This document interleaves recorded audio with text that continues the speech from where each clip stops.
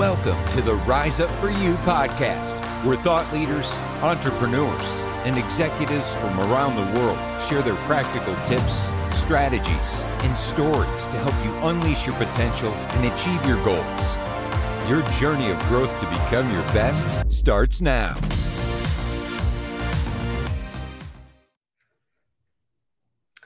Hello, hello, hello. Welcome back to the Become Your Best Rise Up For You podcast.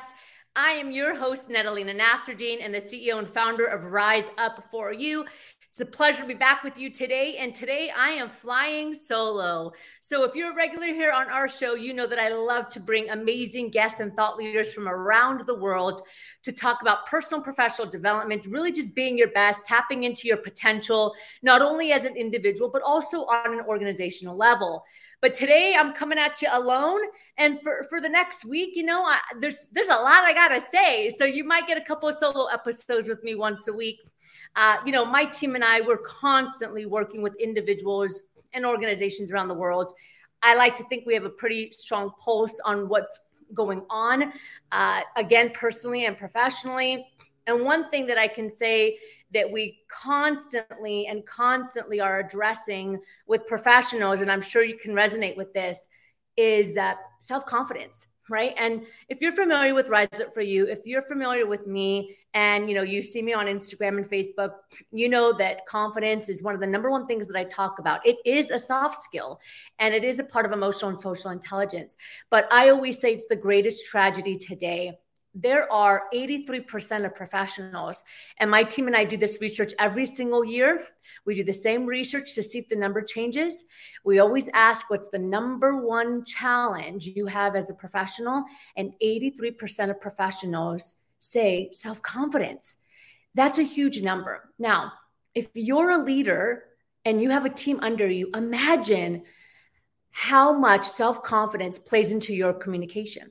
If you run your own company or if you're an executive, I just want you to think for a second about your team. Imagine how many of your team members would boost their proficiency, would boost their performance, would boost their ability to sell or to communicate effectively if their self-confidence was just a little bit higher.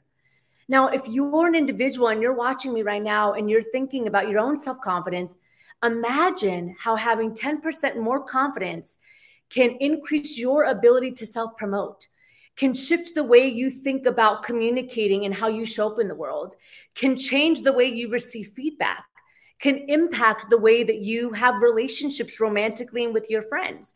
Remember here at Rise Up For You, we do a lot of work in the corporate space and with professionals, but our whole motto is where people come first. And the person is the professional is the person. That means that all the things outside the workplace, your health, right, your self-worth, money, romance, all those things are interconnected. And I think you and I can both agree that the way you show up in the workplace is highly determined by what's happening on the outside and vice versa. The things that are happening in the workplace highly determines how you show up when you go back into your home life. So confidence, think about this. 83% of individuals struggle with confidence in their career. But I'm going to tell you right now, it's not just in your career. It's period, right? It's in life. And one of the biggest catalysts of having that lack of self-confidence is a lack of self-compassion. I always talk about getting back to the core of who you are with your self-confidence, and CORE is an acronym. I talk about it in my book, right? CORE square. So we talk about compassion for yourself, optimism that's real, reverse engineering your thoughts, emotional intelligence, and enoughism. But today I want to talk about that first C, having compassion for yourself. Oftentimes, and hey, I'm totally guilty of this. I've done this and I still do it sometimes. We get stuck in the perfectionist mindset, which by the way is a huge challenge for many individuals. We think it has to be perfect. And it's not just women, okay? Men also struggle with perfectionist mindset. We think it has to be perfect. It has to be exactly what it's supposed to be before I can submit, before I can apply for the job, before I can jump into the relationship, whatever it is. And I always say perfection prevents you from your potential, okay? And when we have that perfectionist mindset, we are consciously holding ourselves to a standard that we don't necessarily hold to everybody else. So think about this. Imagine if you had a child or your sibling or a team member or a friend or family member that you love come up to you and say, I fell short, I made a mistake, or I want to apply for this job, or I want to do this, I want to ask this girl or guy out, but they don't feel like they're enough or they're ready. Your feedback and your advice to them is probably going to be full of compassion. It's probably going to be very nurturing. You're going to talk to them as if they're the most important person in the world, and you're going to uplift them, I hope, especially if it's your children, right? But how come we don't do that to ourselves? How come when that monkey chatter comes in our mind that says, oh, we're not good enough, you made a mistake, you did this, you did that, we believe it. And we allow ourselves to talk bad to ourselves, right? But let's be real. If you're walking down the street and a stranger starts putting you down and saying negative things, you're probably going to say, whoa, whoa, whoa, who are you talking to? You're going to stick up for yourself. But we do this constantly as individuals, is we forget to show ourselves self-compassion, and we get stuck in this perfectionist mindset.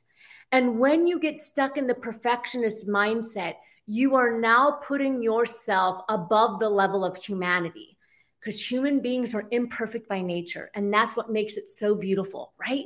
We're imperfect by nature. But when you hold yourself to this perfectionist standard and you get stuck there, you're expecting yourself to be a robot. Now, I know artificial intelligence is coming and it's here, but you yourself are not a robot. You are a human being, and human beings make mistakes. And when you're allowed, and when you allow yourself to show self-compassion for you, you are consciously saying to yourself, you know what? I'll do better next time. I'm not a robot. I'm a human being, and I make mistakes. That's part of life. That's inevitable. And the more you can have that self-compassion for yourself, the more you can continue to feel empowered to keep going. The more self-compassion you have, the more positivity and the more empowerment you provide for yourself.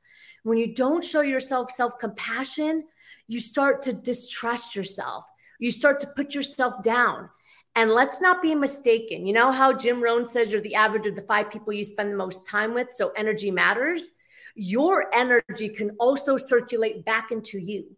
So if you have negative energy about yourself, don't be surprised if it comes back and it kicks you in the face, right?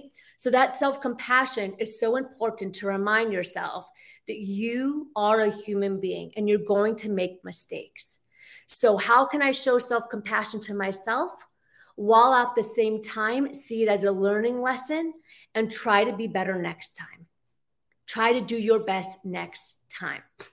We always treat people better than we treat ourselves.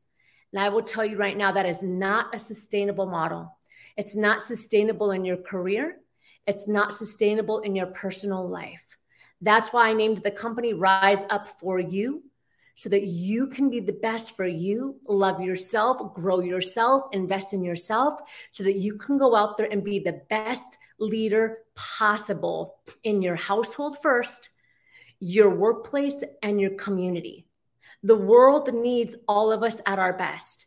And that self-confidence is going to hinder your ability unless you can learn to rein it in, to rebuild it, which you can rebuild, and to start showing yourself some self-compassion.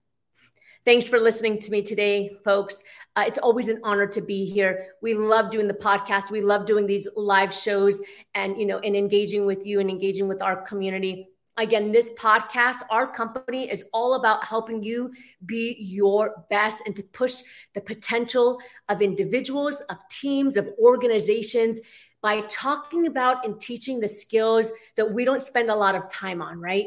And that's the soft skills, right? Soft skills is the academic term, but it's human skills, right? And that's my dog in the background. So that's my cue that I got to go. And I love you guys. I'll see you next time.